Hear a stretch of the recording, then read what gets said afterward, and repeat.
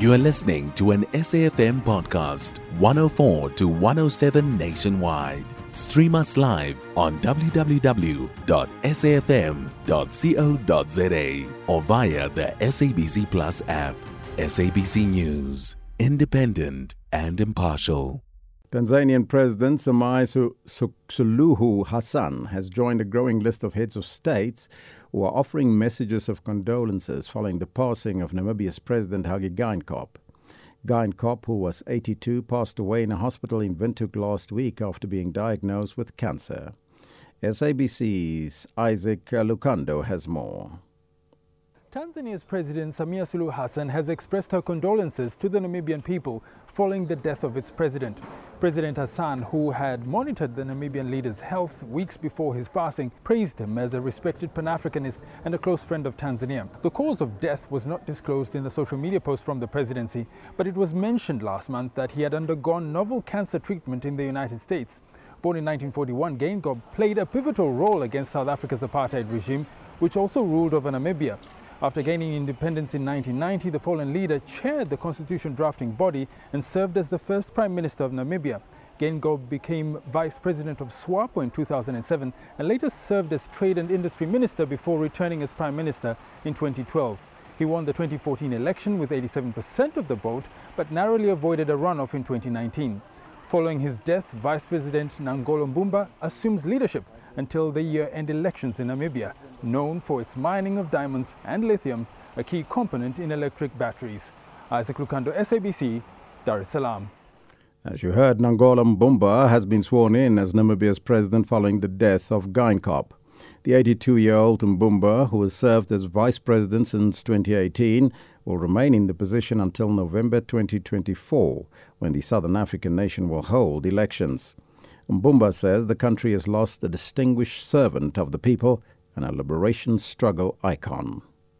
The Namibian nation has lost a distinguished servant of the people, a liberation struggle icon, the chief architect of our constitution, and the pillar of the Namibian House. At this moment of deepest sorrow, I appeal to the nation to remain calm and collected, while the government's attends to all necessary state arrangements, preparations, and other protocols. May the soul of our beloved Dr. Hage Geingob rest in eternal peace. For more on this, we joined on the line by Namibian political analyst Rui Tyitende. A very good morning to you, sir, and welcome. Good morning, sir. Pleasant morning to you as well and your listeners. Now, the late President Hage Geingob has been described as a model in transparency, a visionary as well as a jovial man who was able to share a joke. But how would you describe Geingob's presidency since he first took office in 2015? Yeah, well, the president has a mixed legacy. Since he ascended to the corridors of power in 2015, he used to have annual declarations. He would call maybe his first year of planning. The second year, he will call it year of implementation. Another year, we'll call it year of expectations. Especially this year was called the year of expectations. However, we are still grappling with socio-economic challenges. Poverty is 1.6 billion out of a population of 2.4 million. He has been unable to address key components of his signature development plan, the Harambee Prosperity Plan. So, despite the fact that we are enriched with mineral resources, poverty, lack of housing, education, those are the issues that most Namibians were concerned about, and they feel that he has been unable to deliver on those promises. So 5 years after Geingob took office, his popularity had somewhat declined then when he and his ministers were implicated in allegations of corruption involving the country's lucrative fishing industry. Now, the late president had strenuously denied these allegations over the years. So how do you think now Namibians will remember their late president, and what political bearing will his passing have on the country and his party? Yes, the issue that you just mentioned was called the fish rod saga.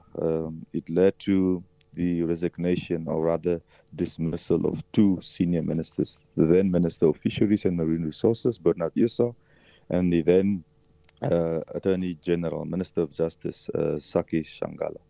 So the perception out there is that the party is corrupt to the core. There is no chances of reform. And as you rightly pointed out, his decline or his popularity declined in the 2019 elections from 87% to 56%. So it's like going from an A student to a D student. However, the dynamics in the party have changed. For the first time, there's a possibility that a female candidate will emerge as the president should SWAPO win in the November 2024 elections. Another possibility why SWAPO will win, at least in my view, is that the opposition is currently fragmented. They don't have a clear development plan or ideology or how they would want to unplug SWAPO from power. They have been successful in the local government and regional government elections. For example, in the south, one of the opposition parties governs the Karas and the Hardap region.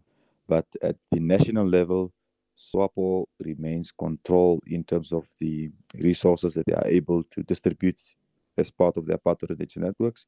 So it will be very difficult for parties that have not their political tentacles spread across the country. So the 82-year-old Namibia's Nangolo Mbumba, who now took over as the interim president, says that he won't run in this year's election. You mentioned a female candidate. So who within SWAPO then is in line to be the next president?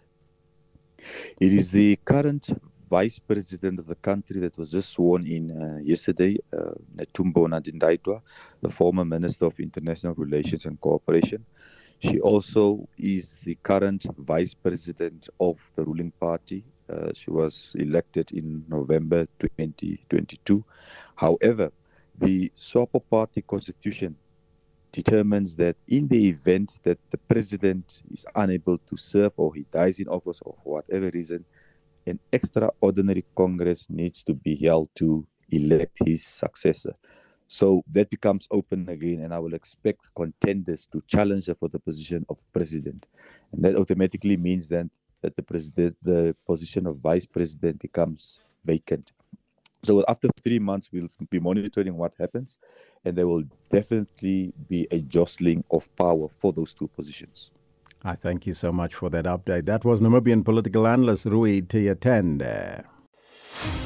You can find SAFM Current Affairs on 104 to 107 nationwide. Our podcasts are available for download on all our digital platforms. SAFM, leading the conversation.